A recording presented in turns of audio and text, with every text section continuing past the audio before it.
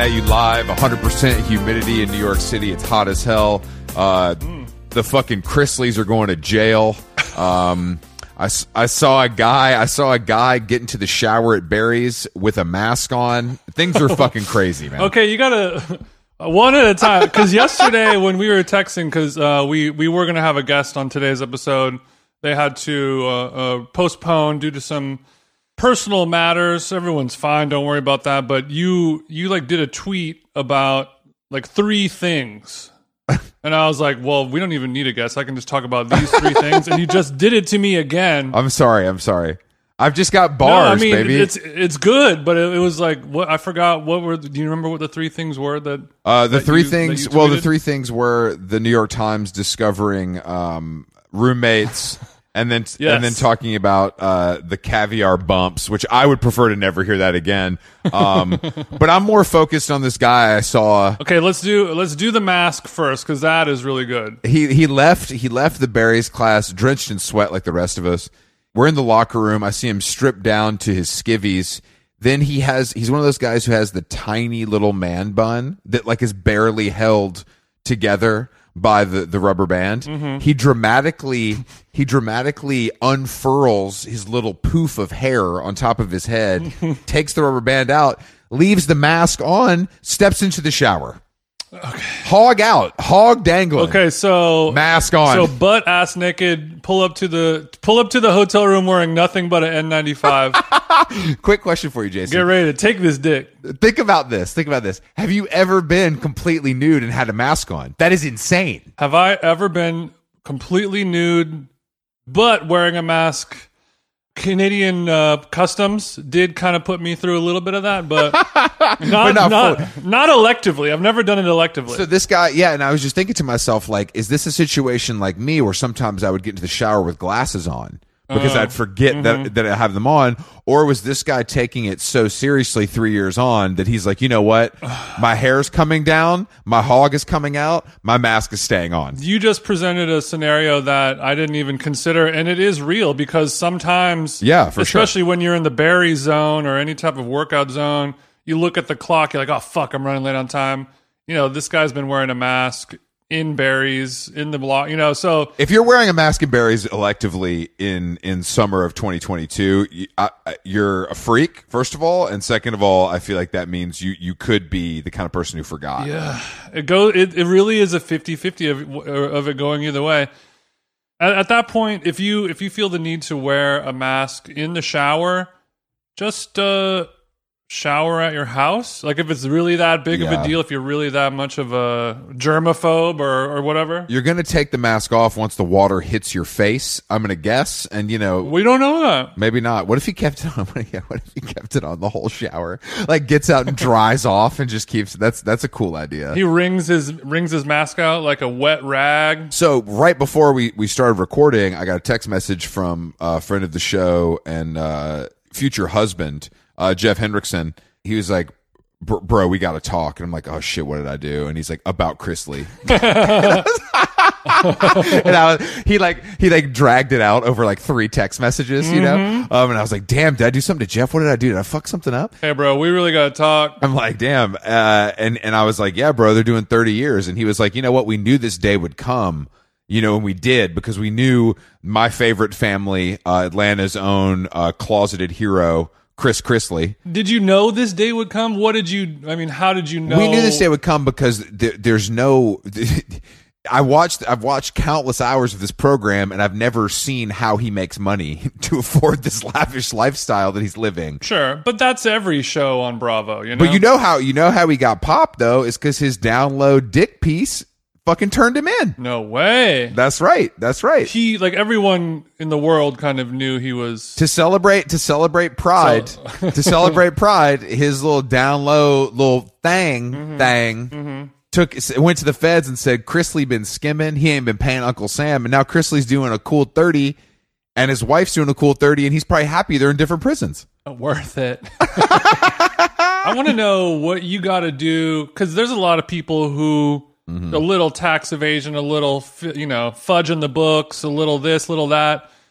And it's usually like, hey, you got to kind of pay a little thing. Maybe you go on probation if it goes bad, or you you got to do a little George Carlin or a Wesley Snipes thing, pay it off kind of thing. You don't really hear about people getting 30 years. And this is a guy, who's what, in his 50s, mid 50s. Yeah, he's probably in his 50s. He looks 27 because of the plastic surgery, but he's probably yeah, he looks. he'll maybe die in jail. Yeah, because of tax evasion, which is an insane thought. There's some wire frauds, who knows? There's some I'm sure the Oh yeah, he was like fudging bank records, which is like a federal offense. Yeah. I think he really messed up bad, but it's sad to see because it's a great program. Hopefully one of the fine networks does pick it up for syndication. He's able to kind of pay off some of his bills with those checks and that's what I'm hoping at least. Maybe that was his business strategy, is like I'll just kind of like lie about my income, get famous, and then eventually I'll be able to make enough money to pay it all off.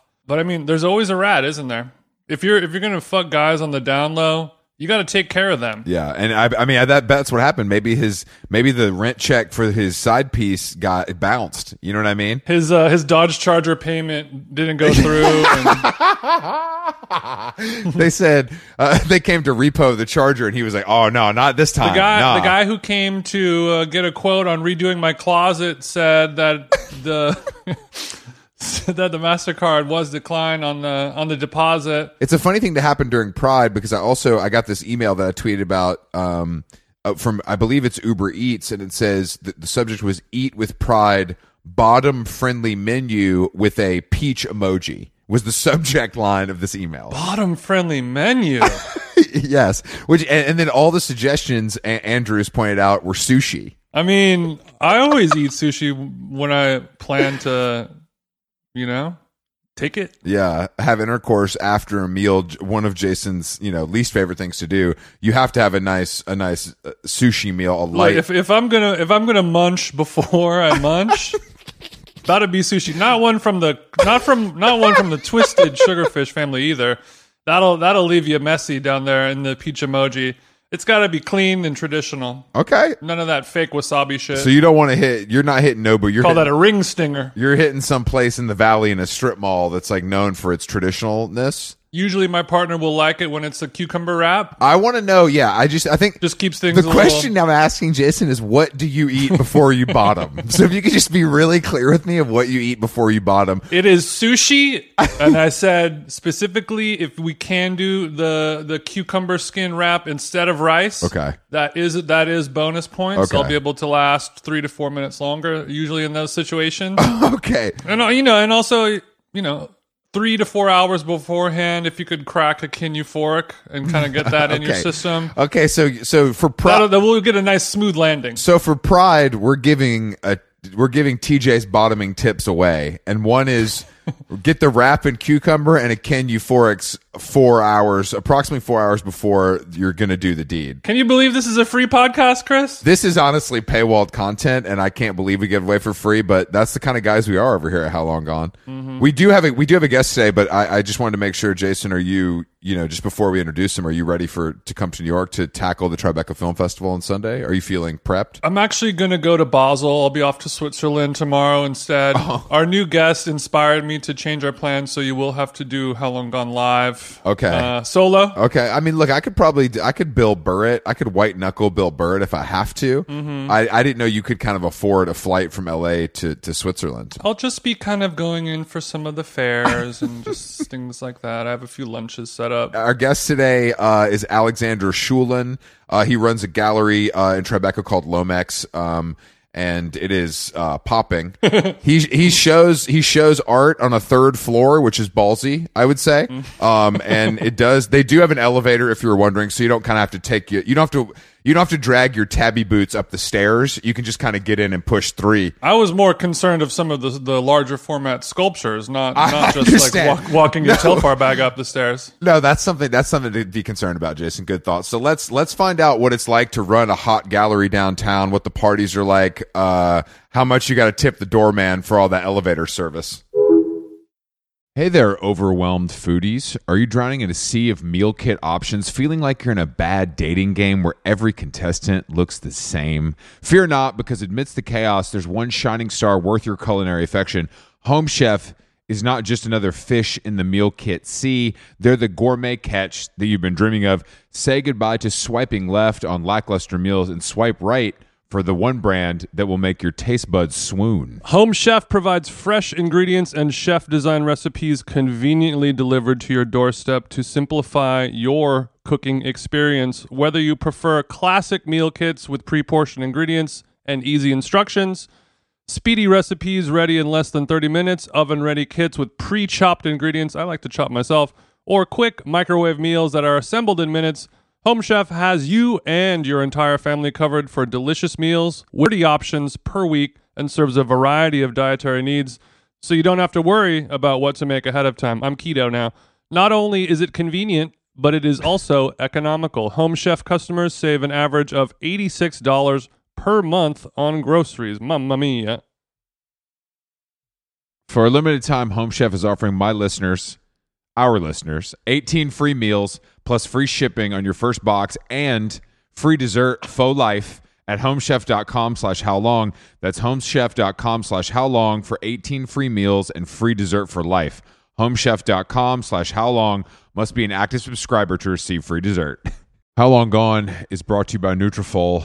As you know, hair thinning is quite complicated. Like your skin, hair is a reflection of your health.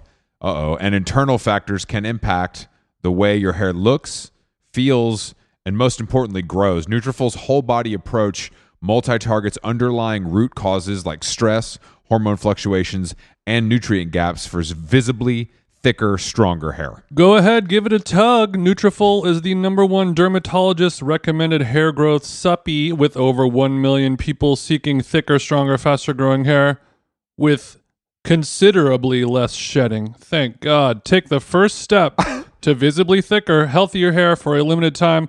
Nutrafol is offering our listeners $10 off your first month's subscription and free shipping when you go to Nutrafol.com and enter the promo code HOWLONG, all one word.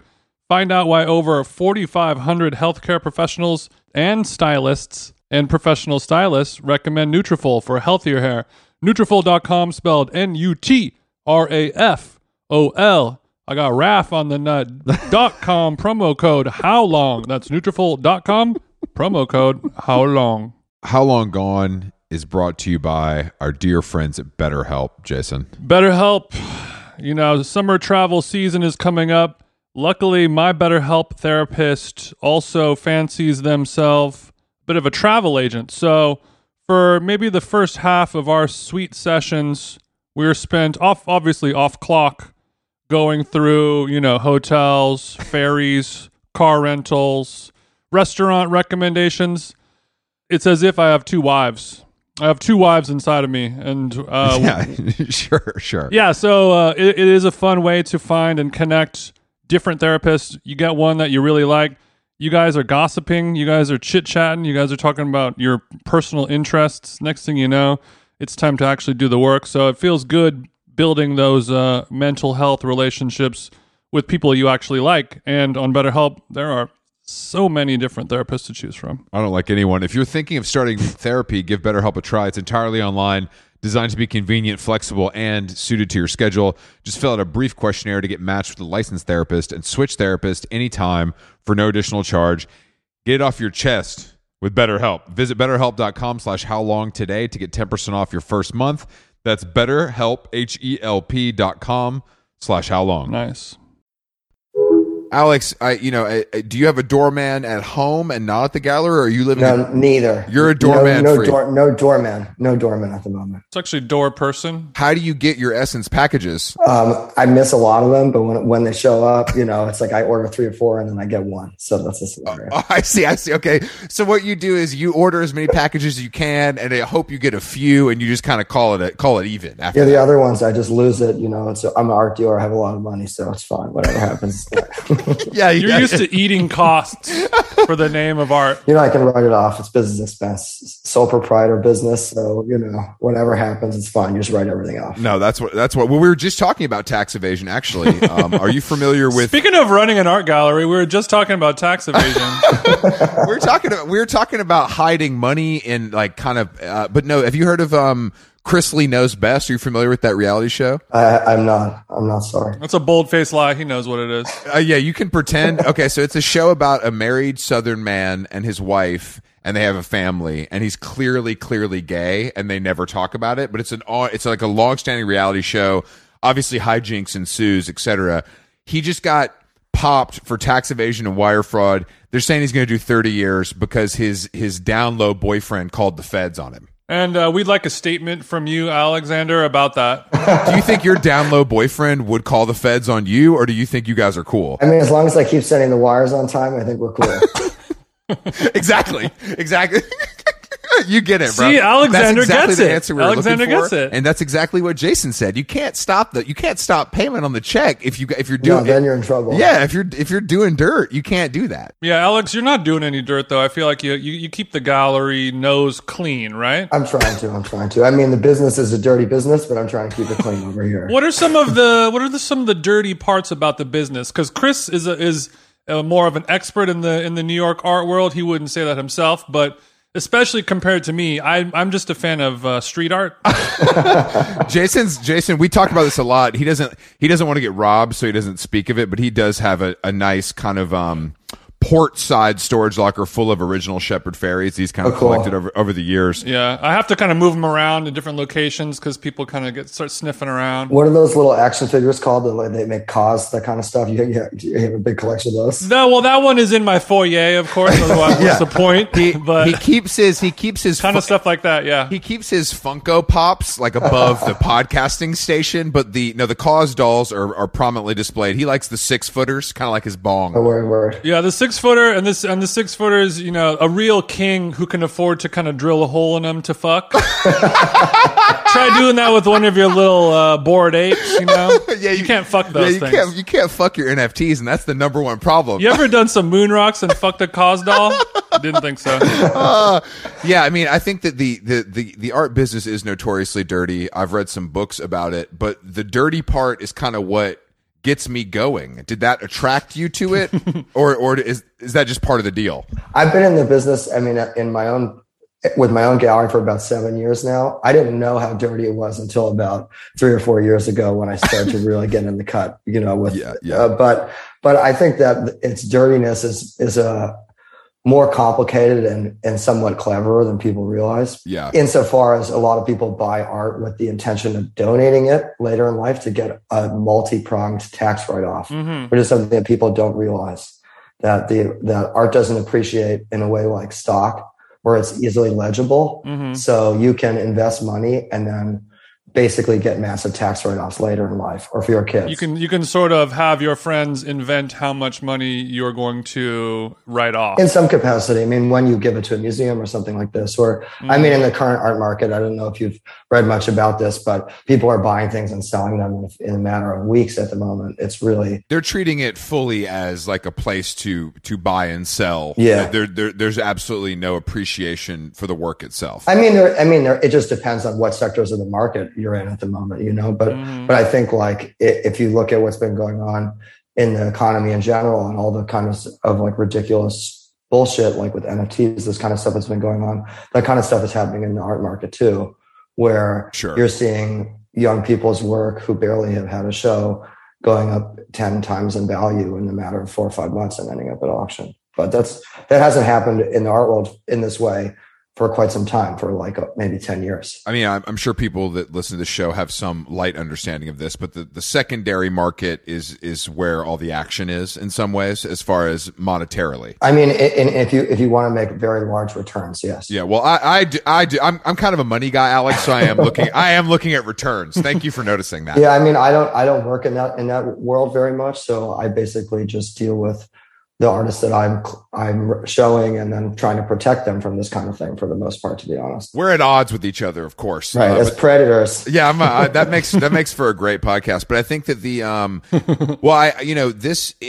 our experience here on How Long Gone is a little more music based, and I think there's obviously some similarities and through lines to how the businesses work. And I think is the discovering the artist and then protecting them from getting poached, is how much of that is your life, or is the hope that I put you on, you're going to be loyal until it doesn't make sense anymore approach? You know what I mean? I mean, I would say that it's one of the things that keeps me up at night is like trying to keep the community around me happy with me, and that them and everyone to be growing at the same pace, you know? Yeah.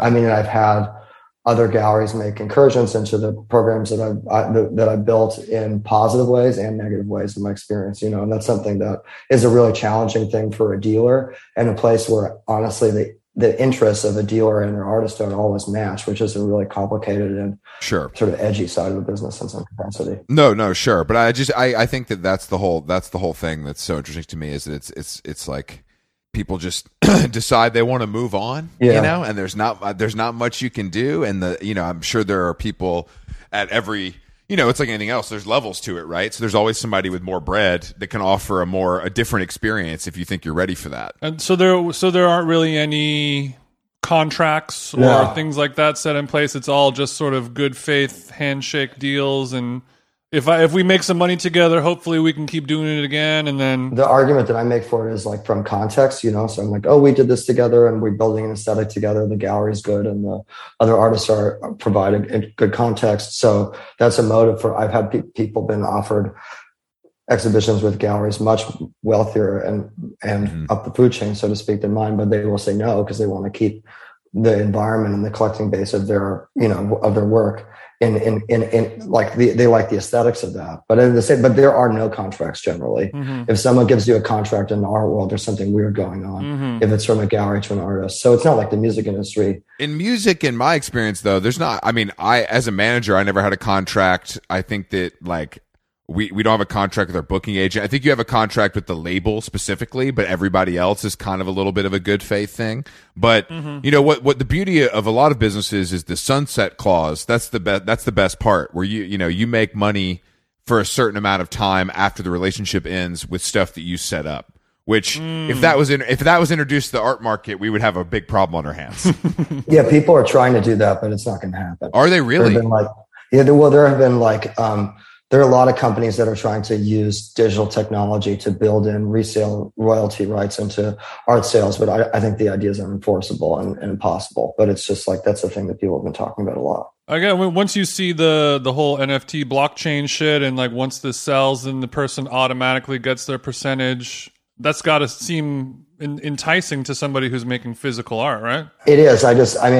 People have approached me with this idea. But how do you police it? How do you organize it? And it's also deeply lame. Yeah. Because I just think that we unfortunately hate NFTs and crypto, and I don't. I feel like the pressure. I'm sure there was a period where there was a lot of pressure on you, or at least there was a lot of discussion around throwing your hat into the ring, and you resisted? Yeah, I mean, people ask me insanely stupid questions about NFTs constantly in the gallery, and I just can't. You mean like a someone walks in and they're asking? Yeah, really? Well, I need to find this one email.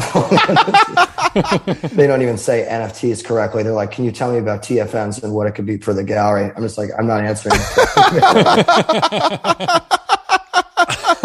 You tell me what TFNs can do for me. NTS. Oh, that's good. Antiques Collector Group that I'm a member of asking me to investigate the possibility of antique NTSs. Might you know a firm that could create NTSs that I could connect with on this potential project? This is the kind of stuff that I've been getting nonstop. Jesus Christ, man. So, yeah, I have a drink every time anybody asks that. And this is a guy who runs a very cool gallery in New York City. This is not like a Newport Beach. No. Yeah.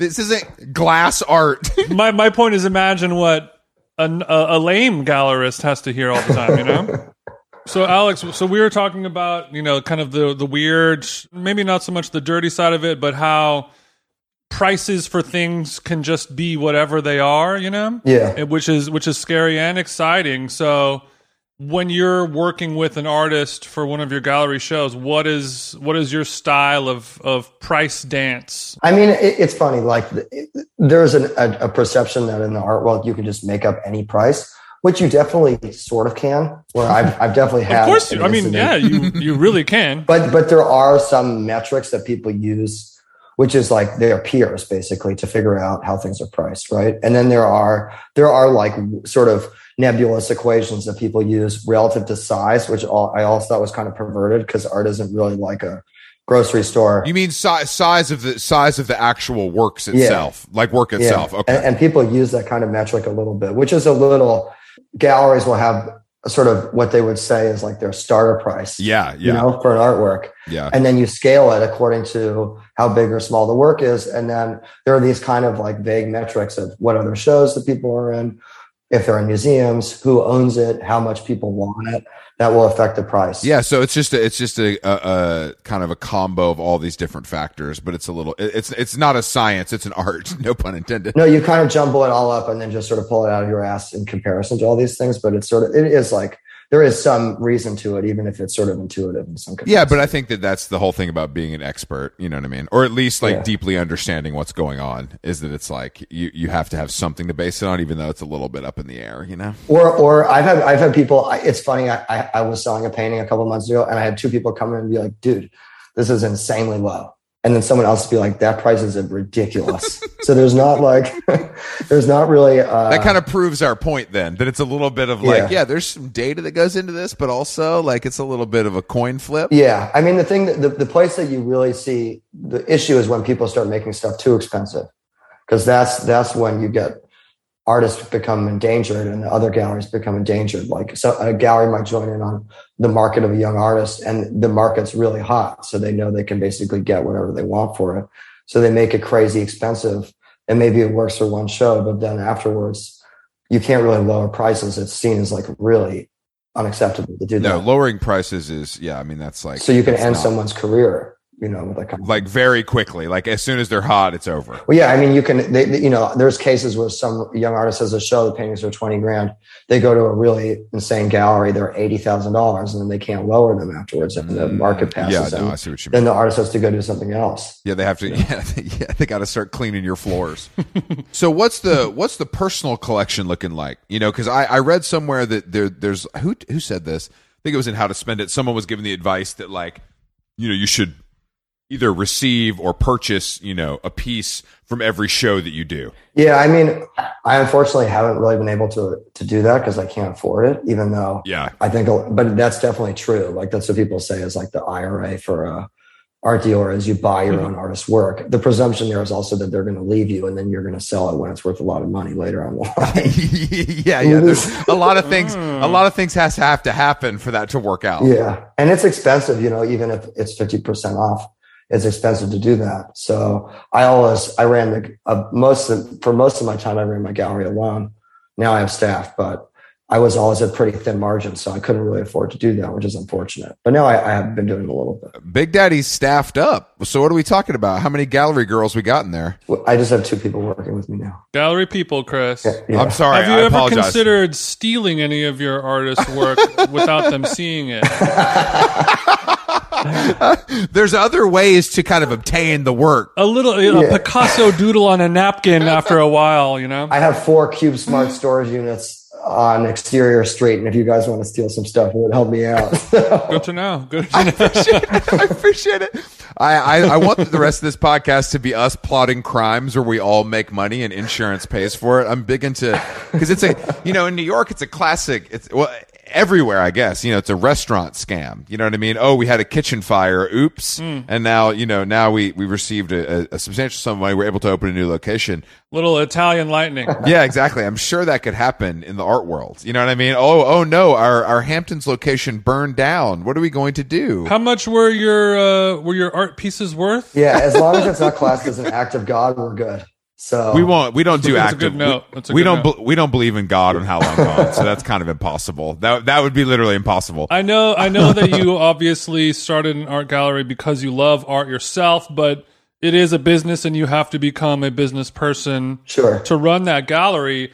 And something I was having a little bit of a stoner thought yesterday about. Well, Chris is interested or fascinated by people who have, let's say, generational wealth. You know what I mean? I am also interested in those people for Right. And obviously, I bet you are. As a person who runs an art gallery in New York City, it's something that you could be potential. I mean, it's not an obsession, but you kind of have to have a little bit of a spidey sense. And it was having me think of roundabout ways or questions to figure out if somebody has some generational wealth behind them. And one that I've heard Chris use before that I just kind of noticed thanks to THC was like if you're talking to somebody and you're like, oh, you guys like how long gone you guys like tennis and stuff like that. I play tennis too. And then Chris will be like, oh, did you grow up playing tennis? Mm-hmm.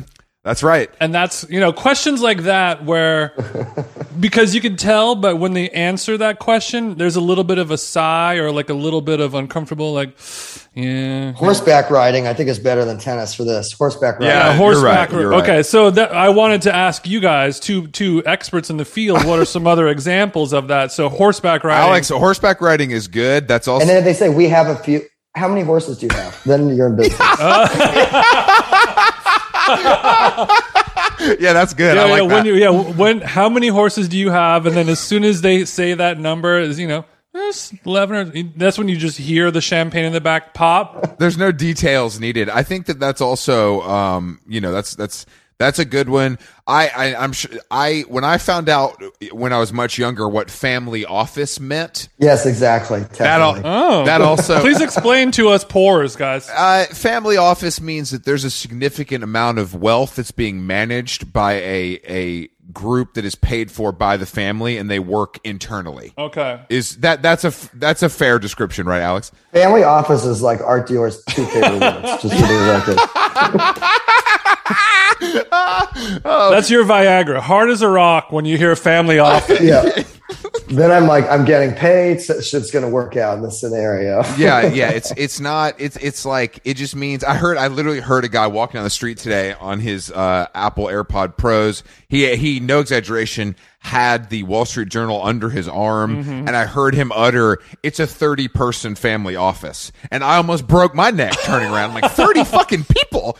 30 people. How much money are you fucking managing? You're willing to risk it all. Yeah, I mean that's a significant amount of money. But horses, family office. I mean, there's many other. Tennis is a good one though.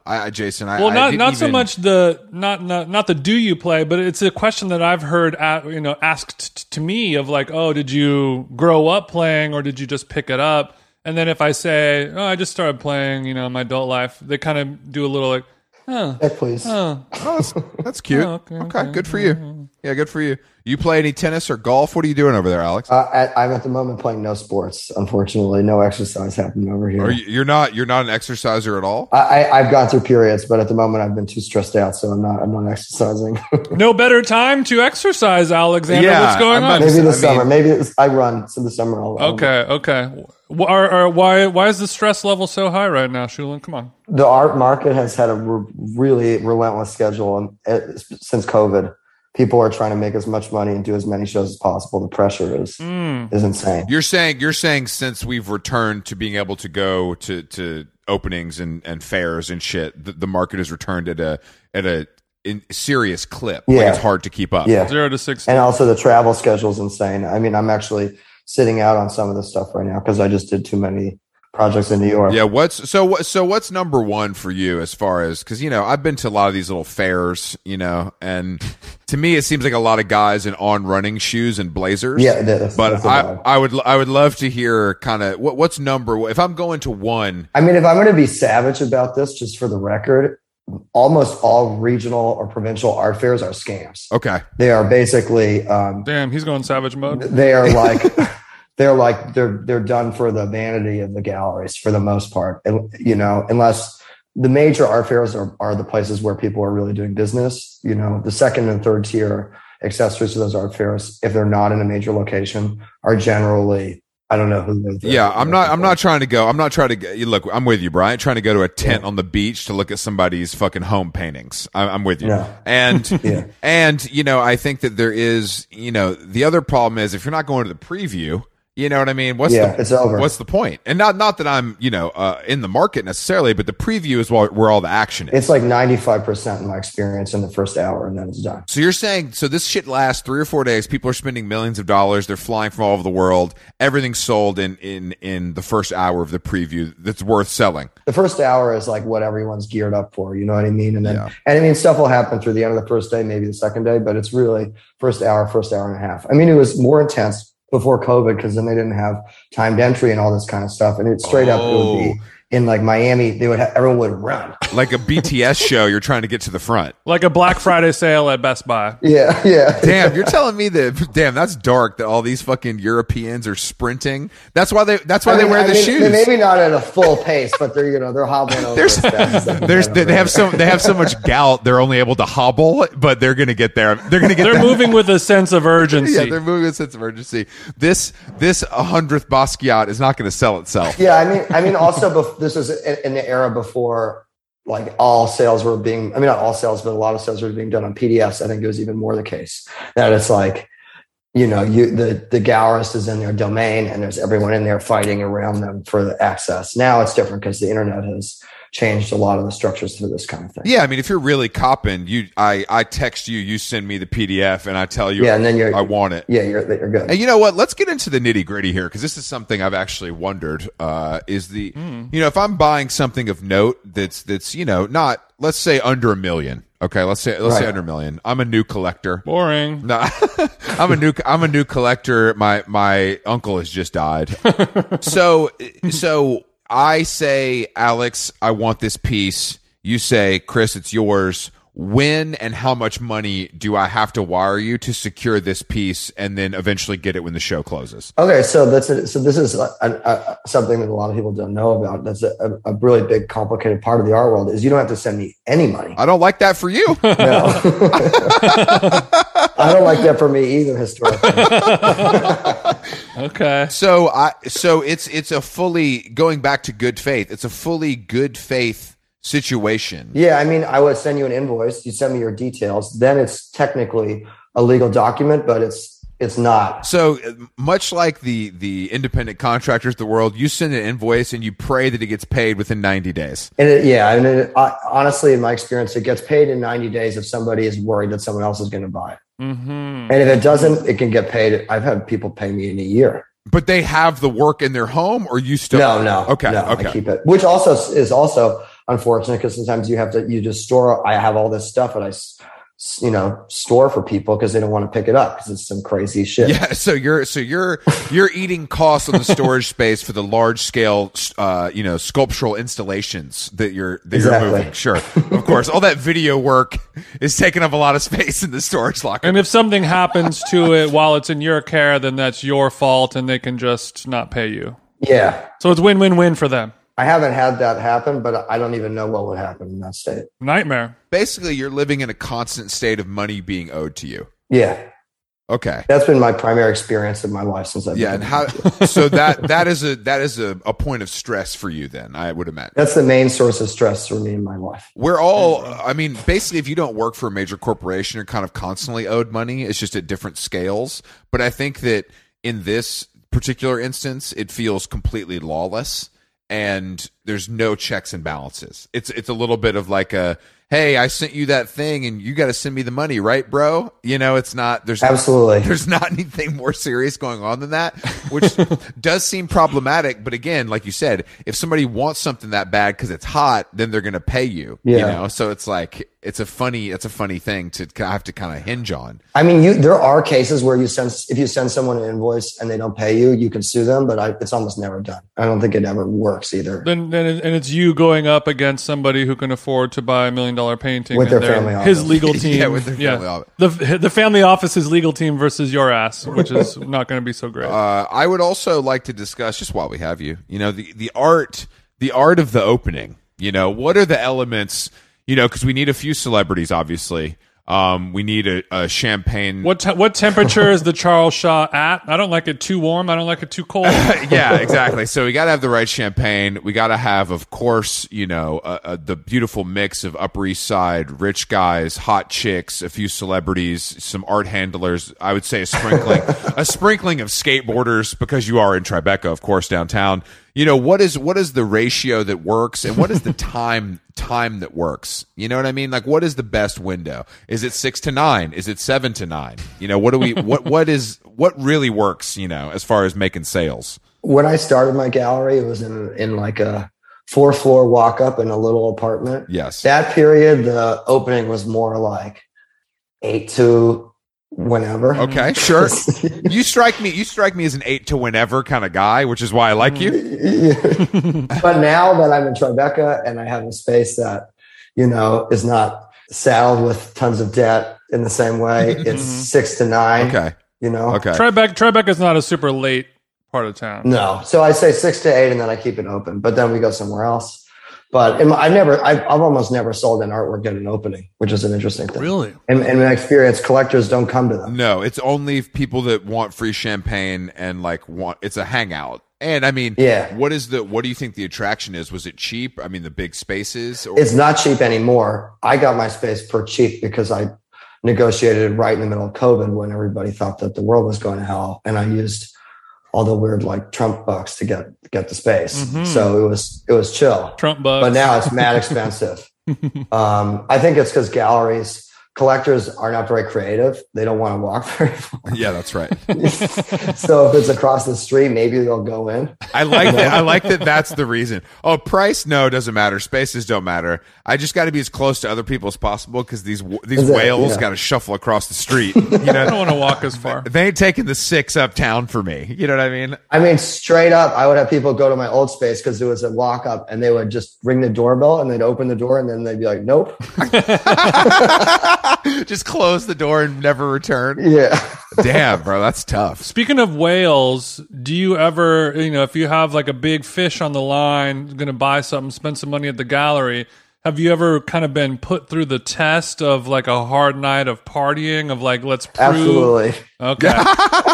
Okay. All right. Let's walk us through one. Obviously we don't need anonymous. to name names. Yeah, I'm definitely going to if you don't want anonymous, but let's say which Cipriani did you start at? Okay, I'm going to give you. I'm trying to decide if I'm going to tell this story right now or not.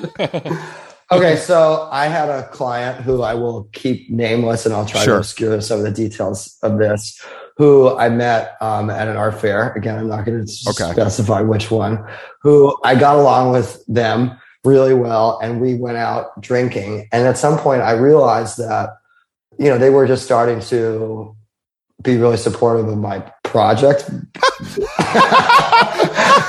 With the more drinks that they had, they were getting more and more enthusiastic about the ideas that I was proposing to them. Sure. And then the night concluded with my not being allowed on the plane back to New York the next day. You're saying you were too intoxicated and Delta said not tonight. I don't know if it was necessarily intoxicated. I was just irate and really ready to get out of the art fair. And there was a lot of people trying to exit at the same time, and I was not having it. I was like, I need to get out of here. I am a dirty human being, and this has been terrible. It's been a lucrative but terrible experience for my soul. So you were kept up. You were kept up all night, and then you went straight to the airport. I feel like I don't want to impose. I don't want to guess.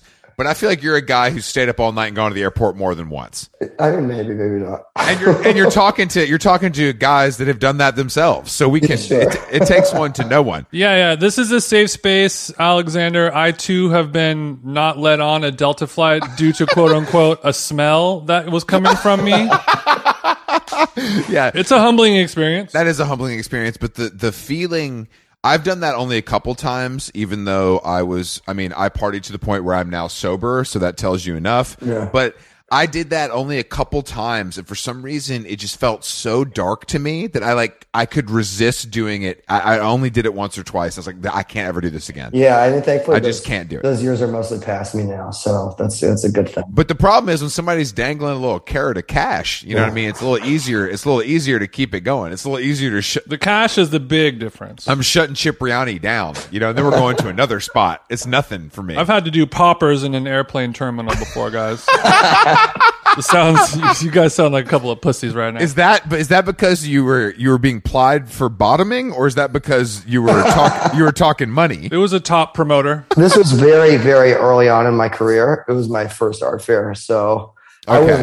It was kind of fresh fish on the line. A hard orientation about some of the mechanics of the art world. Sure. You have quite a way with words. A hard orientation. You were hazed much. You were hazed like you were joining a fraternity at the University of Alabama. I get it. It was just a little bit better dressed, a little bit nicer. And another point in the early stages of my career, I attempted to take a cab back to my apartment, and then was reminded by other people that I was actually in a different country. So I was like, I need to get the fuck out of here. And they're like, you're not in New York right now, man. You're in Switzerland.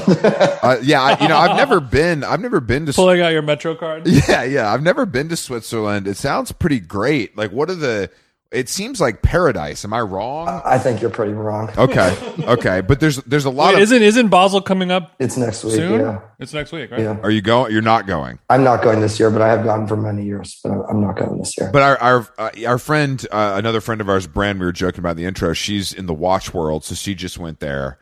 Basically, it's one of those things. It's like my Australian friends. They tell me it sucks there, and then I see the pictures while they're there, and it looks like fucking paradise. So I just need to understand what's so bad about it. I mean, first off, everything has you apply like 3 times the price of anything. Everything. Oh, okay. And you don't realize that you're spending that much money because it has this weird CHF thing attached to everything. So you think, $25 for a drink, that's expensive, but that's not. It could be worse. And then you look at the exchange okay, rate. so they're charging more than butter in its heyday for a vodka soda over there. Yeah. Oh, okay. Well, that's not great. Also, there's nowhere to stay. Okay, I had one year I went, and I'm traumatized now with Airbnbs.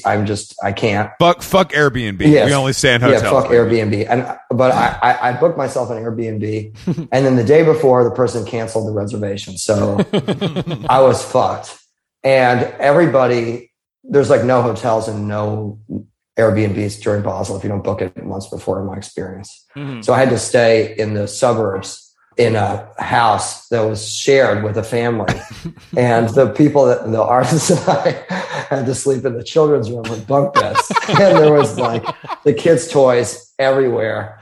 And, this like 4-year-old Swiss kid waking me up in the morning before I went to the art fair, and I had to take a commuter train an hour. Oh my God. And our shared room was $800 a night. What? Okay, that's not great. I mean, is the food good? No. Okay. It's a lot of if you have infinite money, you can have a passable European nebulous meal of cheese and sausages, but if you if you have infinite money, the highest level you can achieve is passable. You can get like a pretty good meal. I'm not just talking about food. Yeah, I'm just talking about the entire experience. No, I mean, if you stay at the Three Kings Hotel, it's fire. Right, you have a great experience. Of course, it's like anything else. If you're rich, it's great, and if you're not, it's just okay. That's like most things in life, I think. Are you a foodie? I kind of am. I mean, it's weird. I grew up. This is someone in my family used to write about food, so I grew up really like eating a lot of nice food. Now I will like a critic or like a cookbook, both kind of thing. Both, okay. But now I will just eat anything. Sure. And I don't give a shit. But I like food. But I'm not. It's not something that bothers me. Bad food, I don't care really. So you're saying you maybe had too much too soon, and now you just don't care anymore? Yeah, I don't care. Now I want to eat Cheetos. Like you were eating like wild tweezer food as a child? Like what are we talking? Kind of, yeah. Really? Yeah, he was having the country pate as a youngster and things like that. I kind of was eating crazy food as a kid. So you said you had some family that were writing about food. My mother writes about food. Okay. Oh, she still does. Oh, not so much as she used to. She used to be a critic. Now she like writes book reviews a little bit here and there. But we would go to all kinds of crazy restaurants. So and it was like a gimmick in her articles that she had this like 6-year-old son who was an extremely over the top talent. That's very. She cool. had a little cool. young Sheldon with her. Exactly. Which I guess in retrospect is so unbelievably obnoxious, but at the time I didn't mind. You know? No, I mean, was this in New York? Yeah. Oh wow. Okay. So that's pretty cool. No, if I ever had a child, I would do the same thing. I would want to have this kid eat fucking sea urchin and shit. It would be sick. Were you wearing like funny clothes, or did you? I kind of was wearing funny clothes. My parents would like torment me and put me in like a weird sailor's outfit and shit like this. You know. I have a feeling you were Mr. and Mrs. Shulan's special little man, weren't you? Yeah, definitely. I mean, that is something that, because Jason's a big food guy. His palate is very developed, but that came to him on his own accord. You know what I mean? Yeah. And I always find it interesting when people are. It's like when you have cool parents and then you have good music taste because they put you on. It's like, that's cheating. To be honest, like starting on third. Yeah, it's kind of cheating. I had to get it out the mud. I didn't have my parents handing me Rolling Stones LPs. You know what I mean? Mm-hmm. But with food, I feel like it's funny to be exhausted by the time you're 17. Palate fatigue before you graduated high school. Yeah. Did your mom have to keep her identity a secret though? Correct? She did. She did. Damn, this is cool. And I would be like I feel like I would be a tell. That's what I was getting at. Yeah. I was like that. How many other food critics have an obnoxious 6-year-old in a sailor's outfit? Yeah, and it was part of it. I would love to be sitting across from a 6-year-old you with the sports coat on, the bow tie, taking a sip of the Sancerre and sending the bottle back after you smell the cork. Yeah, I'm just spitting it out all over the waiters. I won't be trying this one today. I mean, I don't know what is the standard for restaurant critics. You're very overweight. I don't know what the pitfalls of being a restaurant critic. Art dealer maybe is worse for your health. Yeah, that's a good point. Yeah, I mean, I think it's worse for your health in different ways. I think the ways it's worse for an art dealer is more fun. Yeah. Personally, I mean, I guess it's a better paid job. My mom's job was not very well paid, to be honest. No, definitely not. I would rather be a food critic than an art critic, just straight up. Okay. But I worked as an art critic for a while before worked as a sort of generous term. Generous term. You were paid. Paid sometimes. I was remunerated in the low 3 digits. Maybe high 2 digits. Not high two. Art America would pay me $120 for a piece. I don't really understand the economics of this. I feel like if you're a staff writer, it's a different scenario. But a freelance art critic is very hard. Love of the game. We have so many media people and writers on this program, and I dabble in that and have dabbled in it more in my life. And there's no money in it. It's actually incredible how little money there is in it. You just have the perks of free food, but you don't get free painting as an art critic. But in the food criticism world, everyone is like so resistant to say anything negative about a restaurant. Is that true? I didn't know that. Yeah, well, I mean, like the anonymous critic is pretty rare nowadays. Almost every food critic kind of has a public profile. Yeah. For the most part, there's a few, but people are very hesitant to write a negative review about a restaurant because it's so hard to run a business nowadays and the failure rate's so high. It's sort of looked upon as punching down or being cruel to someone. You could ruin someone's whole life. Is it the same way in the art world? I mean, it's funny. I saw you had Max Lakin on the podcast a couple weeks ago. Mm-hmm. Our shining star. I like his reviews because it's like talking to Steve Harvey. He says what he thinks. No. He's a more honest critic than I think that the state of criticism is in the art world. I mean, now that I'm no longer doing it, it's sort of hard for me to tell. But I personally have a lot of problems with a lot of the early reviews that I wrote because I was so connected socially to everything that I was writing about. But it was really hard for me to say what I thought. Yeah, sure. Because I was like embedded in the cut with the people that I was writing about. So I don't want to there's a difference between reviewing, as I think you're saying, it's similar with restaurants, reviewing a young artist for a show versus like something that's some horrible show in Hauser and Wirth or something like this. There's like a different, so like punching up versus punching down. We had this discussion because we had the LA Times critic on the show. Yeah. Food, not art. Yeah, food, not art. And that's kind of Jason's whole like approach to life, actually. But it was just like, I don't think we have to be nice because restaurants had a tough time during COVID. Like if something's bad, you got to say it's bad. Yeah, I mean, I think that criticism should be more tough. I mean, I've done shows that like I would appreciate even hearing negative things about because it'd be helpful for me and helpful for the artist, Yeah. You say that now, Alex. Well, but that's the problem. I mean, I think fandom has got, this is different obviously, but fandom has got so out of control that everything is just so positive because people don't want to get doxxed for saying like Taylor Swift's guitar was out of tune. You know what I mean? Yeah. Like it's a different level, but like I think it's just like it's not worth it for most people. Find a way to make it worth it. I mean, it's interesting. It's like the Marvelization of everything, right? Like galleries and artists, they have fans. They don't have, it becomes like an intellectual property, like a franchise. People are like excited about what they're engaging in. They're not critical of it. I think that's like something you see everywhere at the moment. Oh, I hate it. And well, people also just want to say life is so hard. Just let me have this. And I'm like, no, bro, I'm not going to let you have this. This shit is trash. I mean, also, if you think about historical art galleries, like it'd be weird as fuck to imagine people wearing merch like in the 60s with art galleries names on it, or like something like that. That's weird. No, or even artist names on it. It sounds like people wearing like a Monet t-shirt. It sounds weird, but now that's pretty common. Yeah, no, you're right. How do you feel about that? I mean, the merchification of the art world. I mean, it's like this thing of everything becomes a lifestyle brand. You have to associate your identity with the stuff that you consume, right? Yeah. That's like I think that's a new amplification of the art world that I think is. I mean, it's kind of interesting for me in my position because it presents like, I don't know, weird, interesting ways to engage with art that maybe people didn't used to. But then also, I think it's problematic for just the culture in general. When are you going to open the Lomex nightclub, Lomex store next to the gallery, Gagosian style? You know what I mean? Yeah, I don't know. I need a Basquiat candle. But bands have that too now, right? Like people make more money, off the merch drop than they do off the music. Before Travis Scott was held responsible for killing people, he was. I mean, it would be $1 million a day. $1 million. Really? There was, I think somebody told me he did 1.2 at the Madison Square Garden show alone. God. Harry Styles did like a Harry's House pop-up in LA that was like near our house.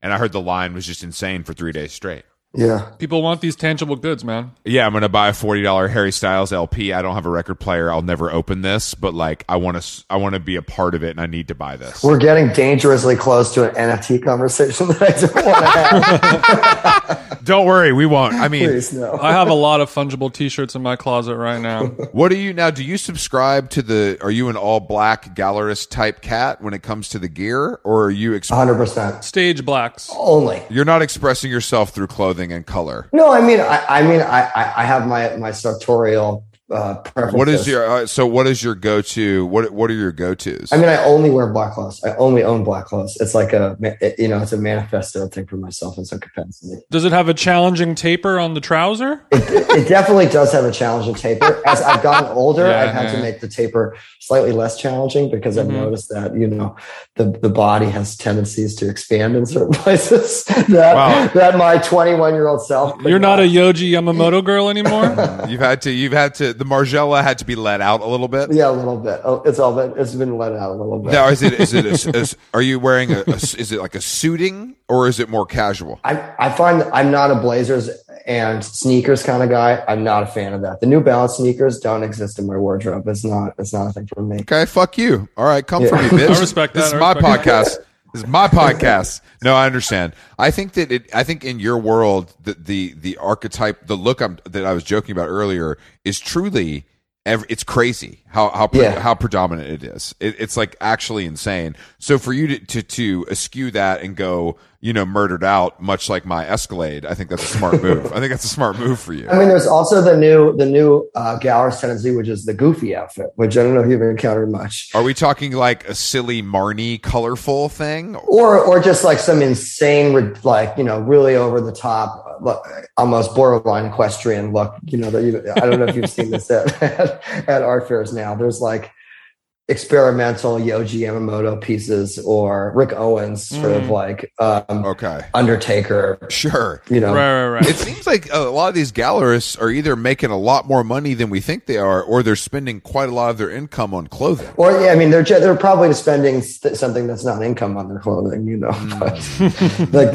like if you average out the wardrobe cost for a lot of young gallerists, you'd be pretty shocked, I would imagine. And that is a write-off, though, isn't it? Yeah. It's not. It is not. I've looked into it. It is not a write-off, sadly. Are there any cool write-offs that you do get as a gallerist? Basically, all your food. Okay. If you're eating with which is pretty, thanks to Trump, 100% write-off for meals, which is kind of unethical, but it does exist. We're not concerned with ethics here. So what are your, because Tribeca is a known food desert. Yeah. You got Nobu, you got Chow. Unfortunately, Cafe Clementine closed, my go-to Tribeca lunch spot, and excellent sandwiches. I'm sorry. So what are you doing over there, man? It's tough. If you've been in between Walker and corner Walker and Broadway, there's an excellent 7-Eleven. I don't know if you've been there. That's my main culinary destination. So you're getting a large Fiji and a hot dog at 3 p.m. every day, and maybe pretty much. But replace the Fiji with either a large Diet Coke or maybe a Slurpee, something like this in this territory. Okay, so you weren't lying when you said Cheetos.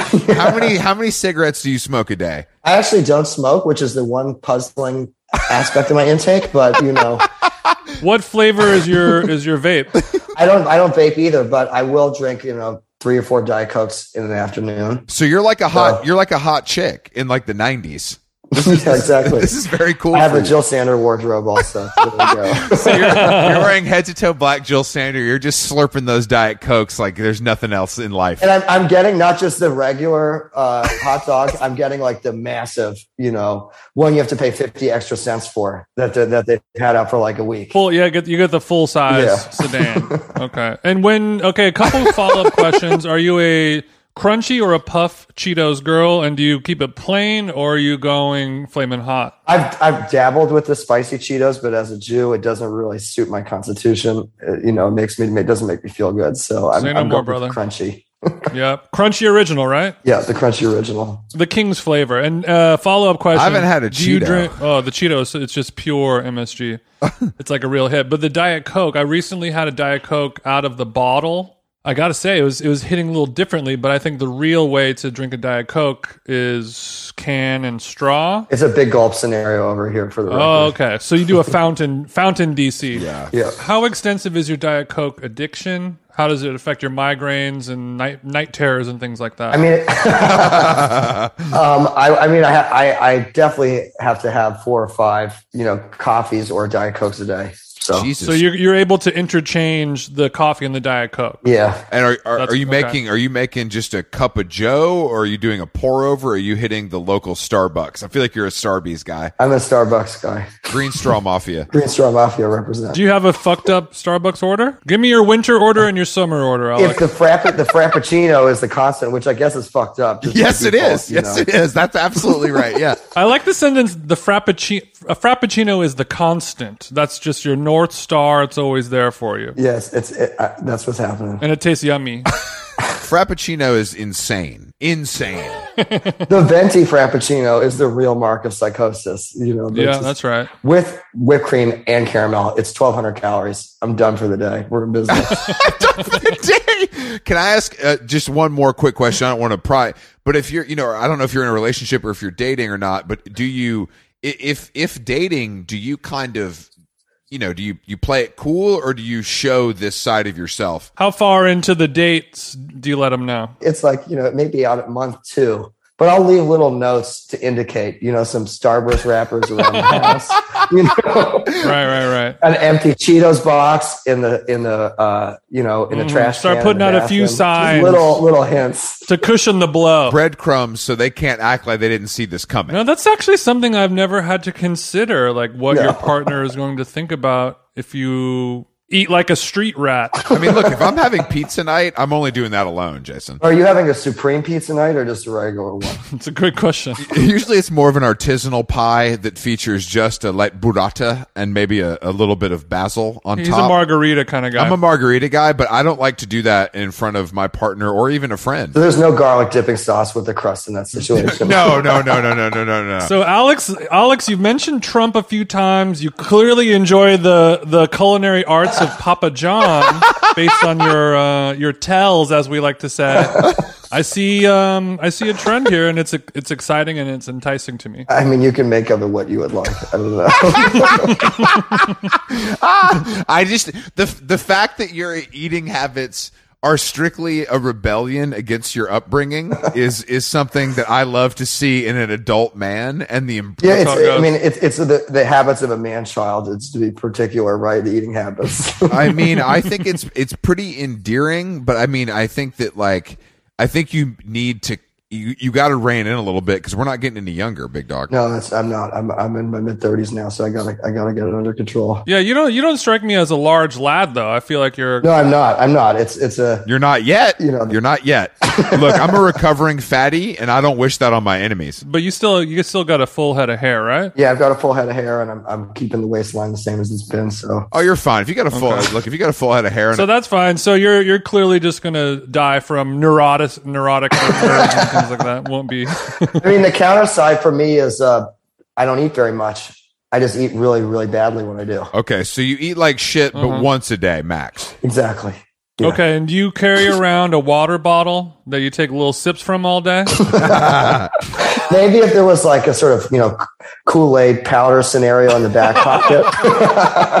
I keep the Gatorade powder in my messenger bag on my stroll down to I just have a handful of it ready to go. I just reach in my pocket and throw it in there. So water drinking is not... Water isn't really on the menu, no. Wow. I love it. Okay. I mean, Jason's on an anti-water thing right now because I'm a big water drinker. What are you replacing water with in your diet? Great question. I get the moisture and H2O I need from fruits and vegetables, but I still drink water, but I separate the drinking time versus the not drinking time. I have a glass of water, I drink it, and then that's it. And then I have another glass of water when I'm thirsty. You don't have one of those like water bottles with a timer on it that tells you when you have to drink it. So you're pretty far away from that. I'm as far away from that as you could be. I would say he never had one, but he's recovering from that kind of lifestyle, which I'm still deeply involved in. And Alex, we're okay with our urine color currently? I don't know if dark yellow is that an acceptable urine color.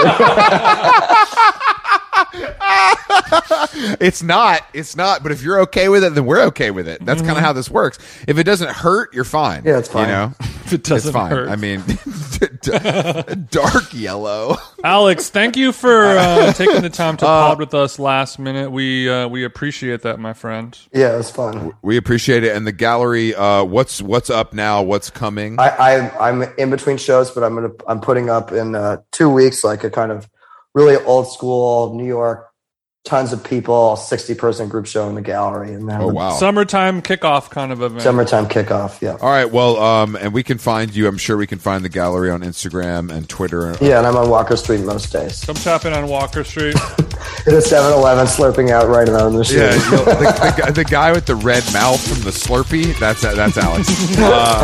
Thank you for joining us, and we'll see you soon, bro. Have a good one. Thank you. Bye-bye.